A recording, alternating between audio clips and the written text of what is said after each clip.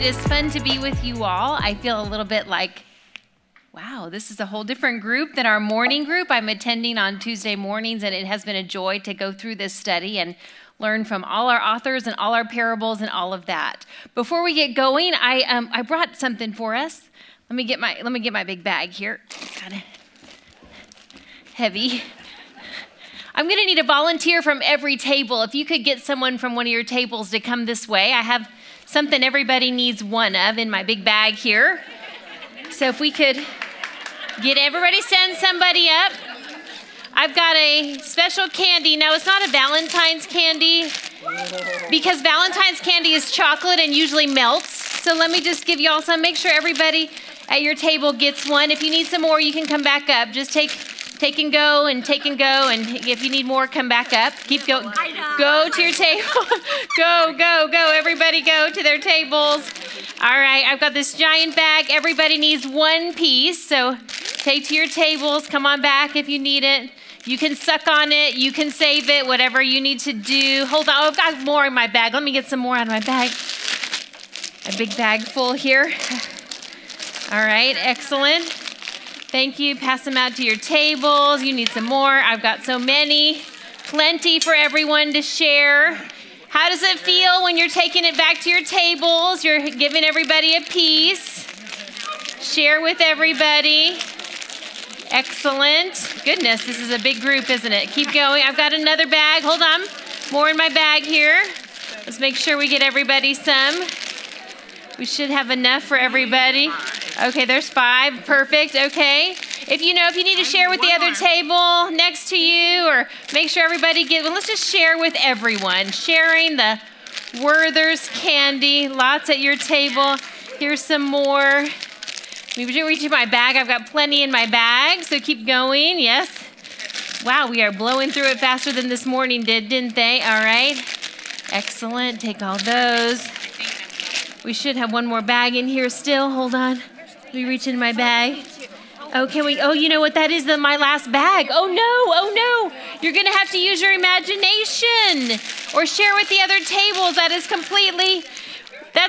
totally blew the illustration, but you'll get the idea of it. I think you'll see why this has to do with our lesson before too long. You have more? Well, Amy, I ran out. You have more. Oh, I thought you said you need more. Oh, Amy's got some here. Raise your hand if you didn't get one. We'll get the point. I was trying to make the point that I had this whole giant, enormous, unending bag of Werther's, but it was a bit of an illusion. So bear with me as I try to make an illustration to our parable today, the parable of the unforgiving servant. We'll come back to my giant bag and your one by one piece of sharing with each other. I'd like to open us in prayer. Father, I praise you that you are a merciful and forgiving God, that you are compassionate and loving towards all you have made. I thank you that you sent your Son, sacrificing his life that we might be forgiven. Thank you for the Holy Spirit that enables us to become like him. I ask you to teach us by your word to be merciful as you are merciful. May we greater see the greatness of your forgiveness and more freely share that what we've been given to others around us. In Jesus' mighty name, amen. So I've chosen as our theme to take a spin-off of 1 John 4:19. 1 John 4:19 says, we love because he first loved us. So we'll tweak that a bit for tonight's lesson and say, we forgive because he first forgave us. And we'll look at the parable this week from Matthew chapter 18, the unforgiving or unmerciful servant, or I like what the New English translation says, the unforgiving slave, the parable of the unforgiving slave. The context we look at in the homework this week of verses 15 through 20 is really church discipline. What to do when a brother, someone in the church, a sister, someone in the church offends you, and there's this course of action to be taken, elevating within church authority of how to handle that. And I wanted you to note verse 20. It's often quoted out of context. You've probably heard where 2 or more are gathered in my name, there I am amongst them. It's a beautiful verse. But do we catch that it's really where 2 or more are gathered in my name, disciplining a church brother, there also I am, right? So that's a little bit of where we're headed when Peter comes up with this question. So in verse 21, Peter comes to Jesus and says, Lord, how many times shall I forgive my brother or my sister who sins against me? Up to 7 times? Well, why was he asking this question? Well, the conventional thinking would have been to forgive 3 times. So Peter's actually thinking he's doing pretty well, kind of a little brown noser as he sometimes was toward Jesus. How about if I forgive 7 times? And there was a quote on page 6 in our introduction about parables, that parables often serve to reveal and challenge stereotypes, to reveal and challenge preconceived ideas, conventional thinking, attitudes, and actions, challenging all of that in order to transform it all in the way of Jesus. Peter had some preconceived ideas, and there was some conventional thinking about forgiveness, and Jesus came to obliterate all of that, to reveal and challenge and bring us to a greater way, his way of interacting and loving with one another. So then it goes on in the story. Jesus' answer is, I tell you, not 7 times, but 77 times. Or it's also correct to translate it 70 times 7, 490 times.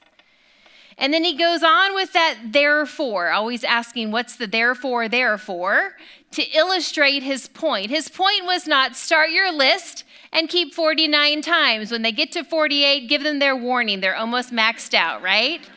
No, the point was, as we'll see as he uses hyperbole even, to bring a bigger understanding of forgiveness. So he says, the kingdom of heaven is like a king who wanted to settle accounts with his servants. As he began the settlement, a man who owed him 10,000 talents, we saw that a talent is the heaviest weight, and the most precious metal would have been gold. The annual revenue of King Herod's entire kingdom was 900 talents for the whole kingdom. This was 10,000 talents, so billions of dollars. Jesus is evoking exaggeration or hyperbole to make his point clear for us. So obviously, verse 25, he was not able to pay. So the master ordered that he and his wife and his children and all that he had be sold to repay the debt. At this, the servant fell on his knees before him. Be patient with me, he begged, and I will pay back everything. 3 things he did. He fell on his knees. He asked for patience, and he begged. The servant's master took pity on him, canceled the debt, and let him go. Well, at this point, I think we're not that surprised because I think we know that the king is God and we know God is love and God is merciful. And so, yeah, he's probably going to forgive the poor guy. But that's not how the listeners would have heard it that way because that's not how kings were in the day. Kings always wanted their debts paid up. Kings were always often harsh in their punishment if you couldn't pay the debt. So it was very surprising to them that this king forgave the debt. But then it says the servant went out, like literally left from there, or as the message says, the servant was no sooner out of the room when he found one of his fellow servants who owed him 100 denarii, or 100 silver coins, 100 days' work, a couple of months.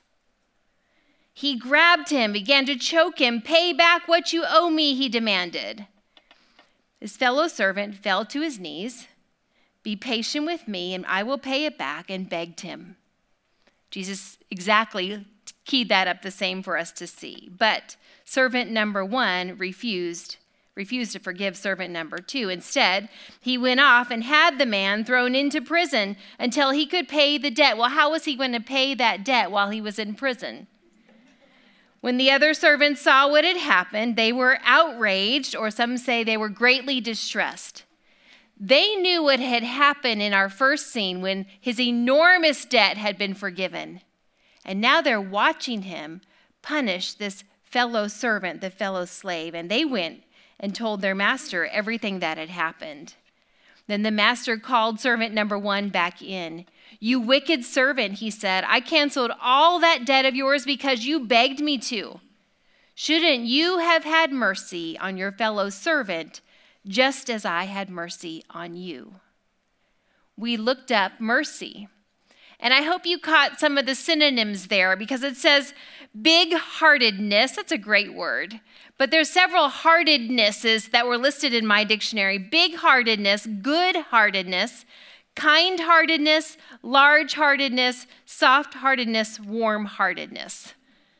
These are God's heart for those who have offended him, God's heart for his children. Good thing to celebrate on Valentine's Day, his big-heartedness, good-heartedness, kind, large, soft, warm-heartedness for us. And he says, since I had mercy on you, shouldn't you have had mercy on your fellow servant? Now catch the contrast here. So the king had forgiven the servant or the slave, right? That's a vertical forgiveness.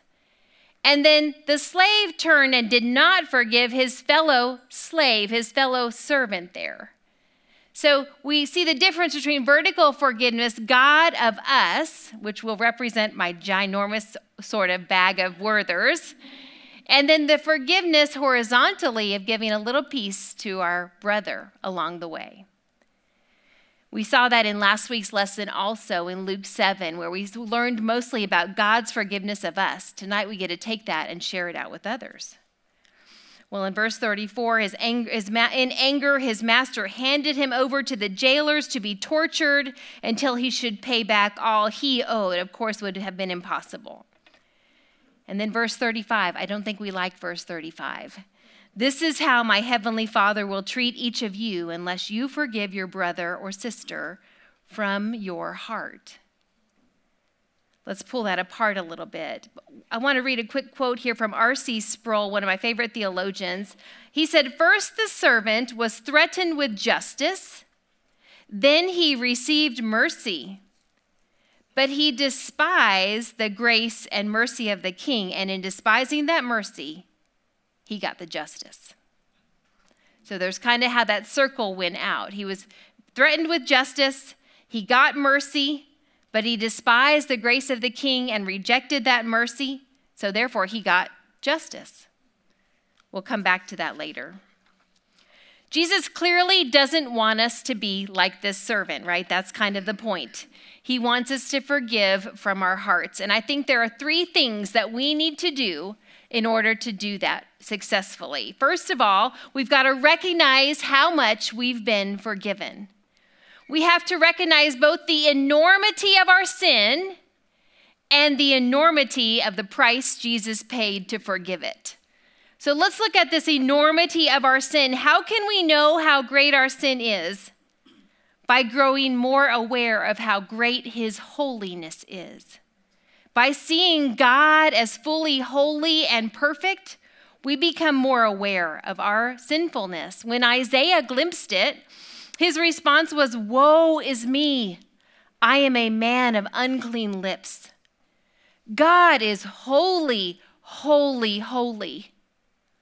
I am a sinner, a sinner, a sinner. We have to recognize every thought, desire, word, action, reaction against his perfect law is our sin. And we daily rack up quite an account. All of us have sinned and fall short of the glory of God. We know our sin is described as filthy rags, or as we understand in this room especially, menstrual rags. That's what our sin is like, so offensive. One of our problems in recognizing our sin is we look pretty good on the outside. Jesus called the Pharisees whitewashed tombs. They looked great on the outside, pretty good on the outside, but inside, dead and sinful souls. Our greatest sins are within, with those that only God knows. And sometimes we think we can hide, but they are not hidden from him. He sees them. They are in full view. Paul recognized the enormity of his sin. He called himself the worst of sinners. And he wrote in his letters often about how he recognized that enormous price that had been paid for this enormous sin. Galatians 3:13 says, Christ redeemed us from the curse of the law that should have been ours by becoming a curse for us. The perfect, holy, sinless Son of God became a curse because of the enormity of our sin. So we see the enormity of our sin and the enormity of that price that he paid. These were foretold by Isaiah, the price that Jesus would pay, his suffering and sacrifice on our behalf. In Isaiah 53, we read, he was despised and rejected by mankind, a man of suffering and familiar with pain. Like one from whom people hide their faces, he was despised. We held him in low esteem. Surely Jesus took up our pain and bore our suffering. Yet we considered him punished by God, stricken by him and afflicted. He was pierced for our transgressions. He was crushed for our iniquities. The punishment that brought us peace was on him, and by his wounds we are healed. Jesus sacrificed and forgives us out of his love and his desire to be with us.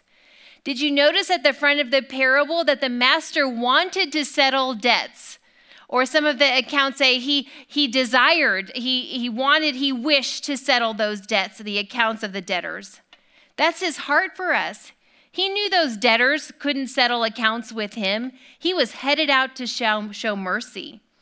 But it occurred to me that Jesus had never sinned, so he never received forgiveness. He could extend it out of his love and his mercy and the fact that he had reigning authority to do so. Us, on the other hand, we have sinned. We have received forgiveness. And so therefore, we can go and share that out with others along the way from that enormous reserve. It also occurred to me that the price that Jesus paid for our sins was death. Our offenses resulted in his death. And no matter how terrible or awful or tragic or unfair or unthinkable the things that have happened to you or to me, they have not resulted in our death.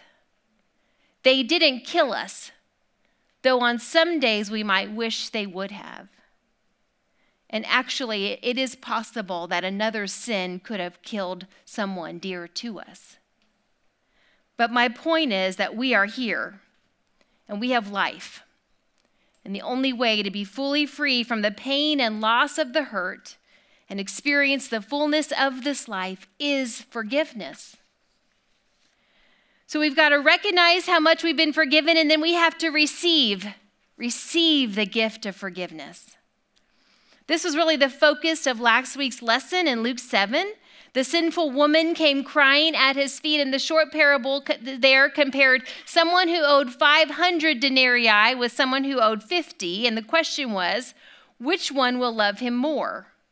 This was vertical forgiveness, right? One of my favorite singers, Christian singers, is Michael Card, and he has a song, I love the picture of it, Come to the Table. We have to receive this gift. We have to come sit. We've been invited to sit and dine with the Master. And the words say, come to the table and savor the sight, the wine and the bread that was broken. All have been welcome to come if they might, except as their own these two tokens. The bread is his body, the wine is his blood, and the one who provides them is true. He freely offers. We freely receive. To accept and believe him is all we must do. I wonder what might keep us from receiving this forgiveness. Maybe you don't think you need it. Well, you do. But maybe you don't think you deserve it. Well, you don't. And as my mother sometimes reminds me, and I'll give a shout out to her today, for 30 years I've worn this garnet heart that she gave me on Valentine's Day. My birthstone is also garnet. But my mother often reminds me, sometimes we have to just shut up and be thankful. Just take the gift, shut up and be thankful. Come Come to the table. Open your heart and receive it. It's why he died. Don't discount his suffering and death on your behalf. Don't disregard his sacrifice and the great price he paid. Let the cleansing flow of his blood wash over the enormity of your sin and make you clean and whole again. In last week's lesson, the question Jesus asked was, which of them will love more? The result of the forgiveness he received was love. And thinking back on this week's parable, the servant who had been forgiven millions, billions of dollars, what should have his response been? Love. Love for the forgiving king and love for his fellow servants. So after we've received this gift of forgiveness, we are ready to respond by sharing the forgiveness with others. Jesus doesn't grant us forgiveness for our own good, but also for the good of others around us. If we only allow forgiveness in, we become like the Dead Sea, with water and minerals flowing in and nothing out, so that nothing can grow there. I grew up in a small mountain town in northern New Mexico, Los Alamos, New Mexico. And I remember when I was in middle school, a lady moved to town, a nail lady moved to town. She was very interesting. We never had a nail lady in my town, but she set up a little shop, and I remember I loved to go sit and visit with her while she did my mom's nails. She was always talking about Jesus. That was also a little unusual in our town. And I remember she said, "Why do I always talk about Jesus?" For this reason. She said, "Because if I won the lottery, I would always be talking about the lottery." Well, I've got something way more than the lottery. I've got Jesus' love in my life, and I'm going to keep talking about it and keep telling other people about it. I want others to share in the gift that I've received. Same is true with this forgiveness idea. It's great. We've won it. We've got it. Let's tell about it. Let's share about it with others. In her opening message to us, Amy taught us that parables show people how to live in the heartbeat of their Creator. Experiencing and extending forgiveness could not be any closer to the heartbeat of our Creator. Or as a phrase in our church's mission statement says, we are to be formed in the way of Jesus. Forgiveness is the way of Jesus. It's the gospel. It's the good news. It's what it's all about. So I see two elements to understand about forgiveness. The first will be to forgive out of obedience, and then to forgive out of the freedom to be gained by doing so. So let's talk about obedience, another popular church word, right? Let's look at Colossians 3:13. This was in our lesson. It says, "Bear with each other and forgive whatever grievances you may have against one another. Forgive as the Lord forgave you." We are commanded to forgive. It is a directive. One place I think that can help is to start to recognize that the offense is not really against us. It is against God. We are his children, and when someone hurts us, they hurt him. If you're a mom or a mama bear, you know what I mean. Or maybe you're a dog mom. You know what I mean. You say you're sitting peacefully at a park bench watching your joyful baby playing happily in the park when another child or another dog a bit bigger than yours comes and chases him, pushes a big shove and pushes him down the slide, or gives a big growl and starts chasing them. Even though the offense committed was against your child or your little puppy, you took on the offense yourself. Get your hands off my child. Get your hands off my puppy.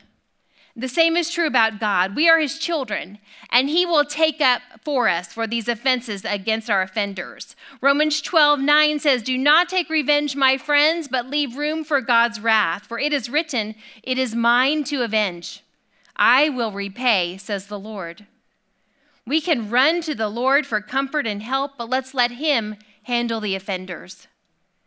We actually have a number of challenging directives about obedience and forgiveness that are all run contrary to the way we feel, to our hurt and our human emotions. Let's look at these other commands.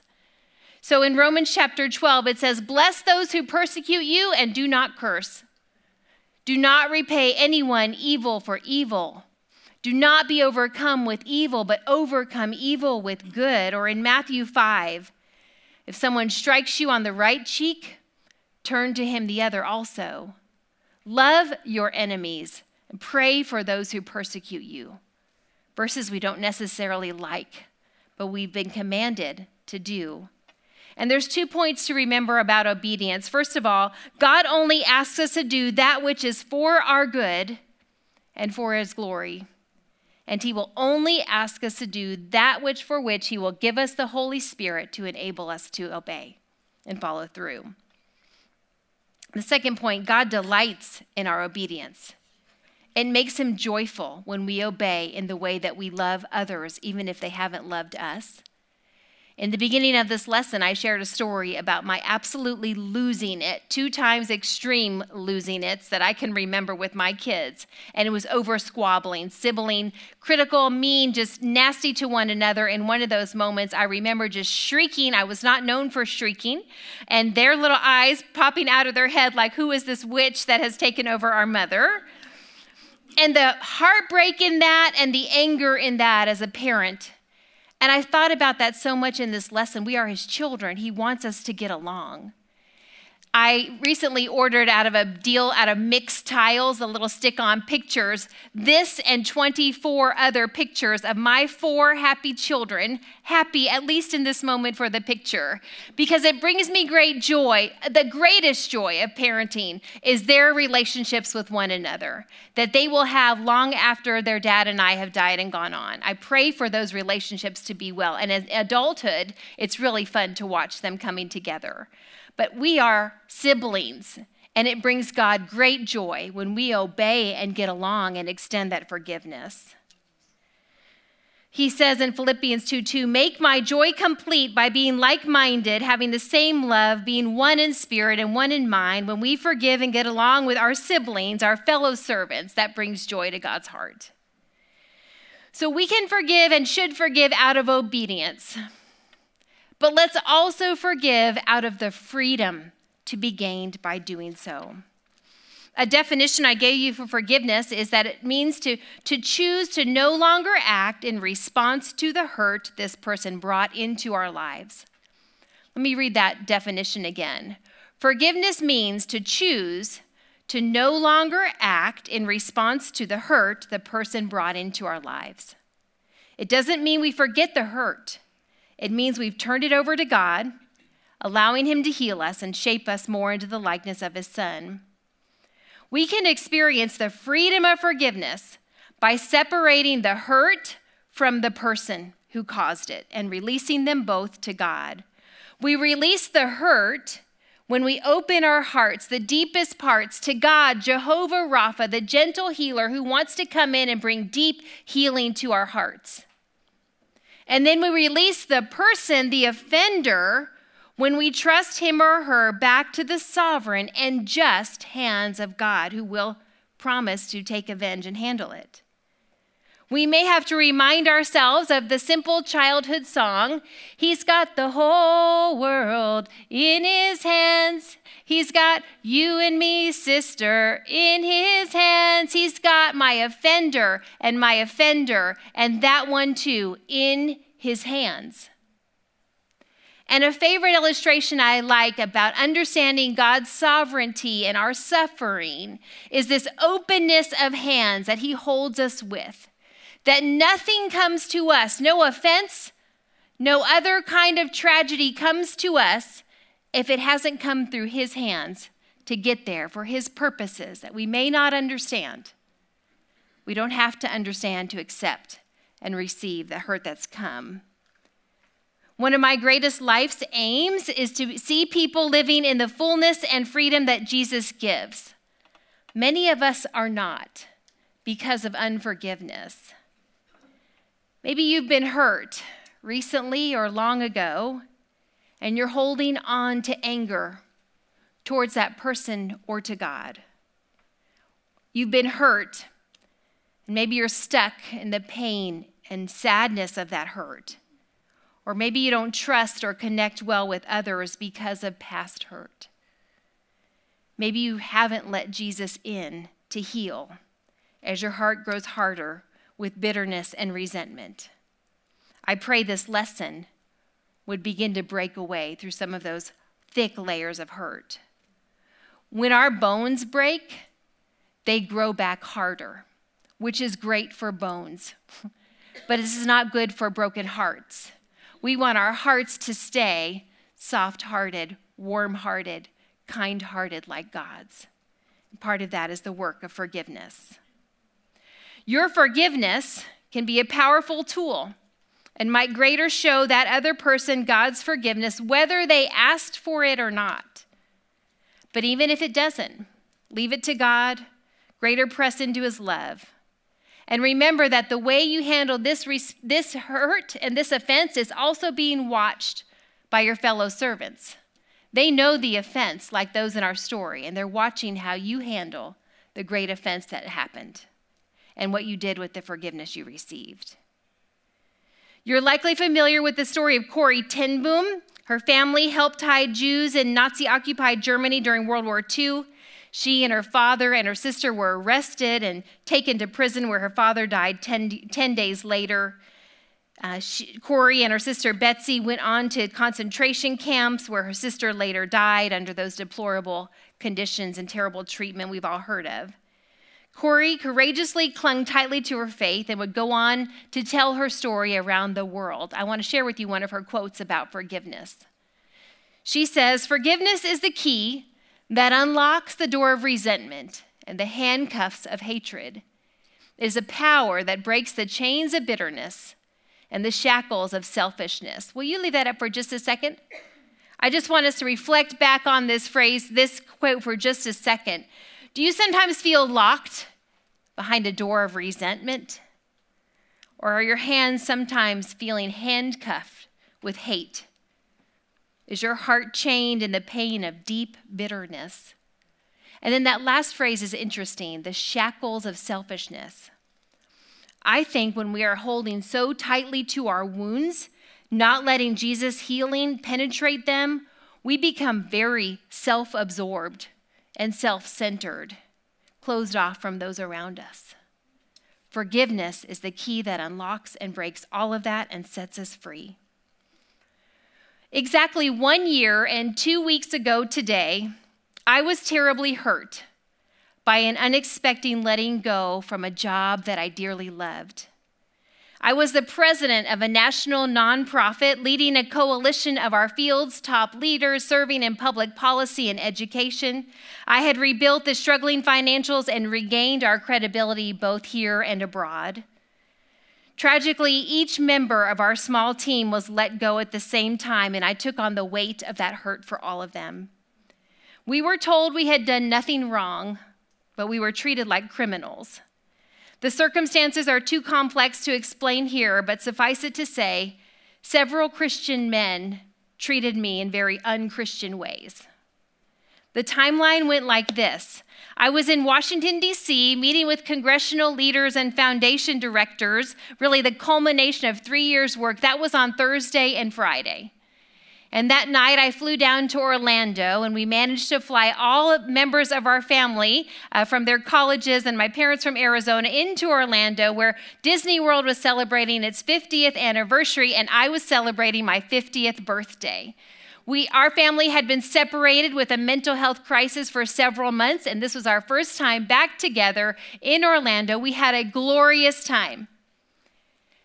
My birthday was on Monday. We flew home on Tuesday, and 2 hours within getting off of that plane, I was sat in an office and told that was my last day on that job. Needless to say, I was completely hurt and devastated, shocked, confused, embarrassed, angry, and terribly sad. Sometimes all of those things at the same time. What I've come to learn that I'd like to share with you tonight is that forgiveness is a form of grieving. Grief is a loss, and there's a lot of loss that happens when we're hurt.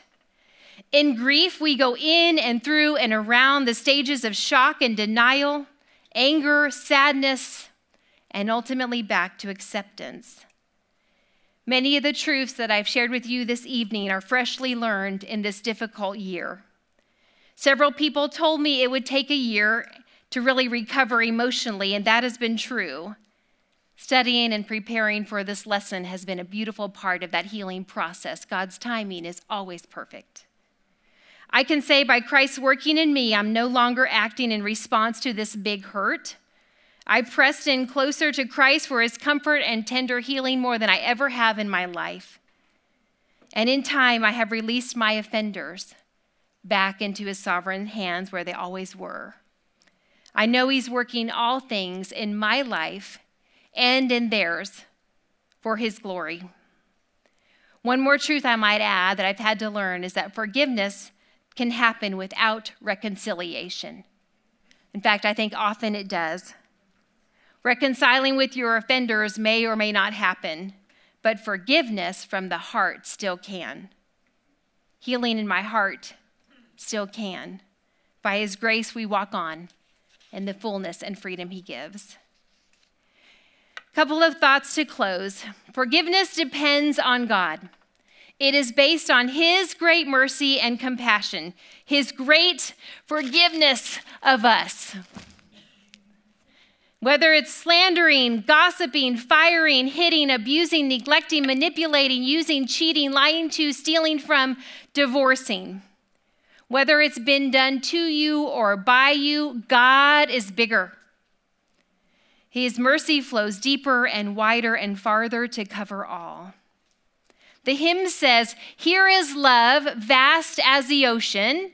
I think we have an ocean. There it is. "Loving kindness as a flood." And here comes our fellow servant, seeking a little cup of forgiveness for the sins that he or she has committed against us. But even if they don't come, I've got the ocean of love pouring over me and through me, and I live on in the freedom and fullness he gives. Maybe we own an entire super Walmart, and we've been asked to give a loaf of bread. We've got a giant bag of candy, and we're asked to share one piece. We've received 10,000 talents, and our king wants us to share 100 denarii. Our debt of $1 billion, more than we could ever possibly earn, has been forgiven. May we freely go and release the few weeks' pay debt of our fellow servant. I'm reminded Jesus died for them too. He granted them forgiveness, so shouldn't I also? The closing words, I think, Amy, I'm going to let you give me the thumbs up if we should go on with time on song. No, we're not. Okay, so in the end of your lesson, there are some words to a song by Matthew West. The song is called Forgiveness, and I would challenge you to look it up, put it on your Spotify or your Pandora going home. Let that song play through. I'll close this out in prayer, and I have 2 wrap-up thoughts for us to be done. In the song, he talks about show us how to do the impossible and love the unlovable. I think we can offer some of those words back to prayer. Let me close this. Yes, Lord, show us how to do the impossible and how to love the unlovable, for we know that with you all things are possible. We can do all things through Christ who strengthens us. Lord, we open our hearts to you. See if there be any offensive way within us and lead us in the way everlasting. Lord, in this room, see if there be any unforgiveness in us and lead us in the way everlasting, your way of freedom and fullness, where you receive your healing and extend your forgiving. In Jesus' mighty name I pray, amen.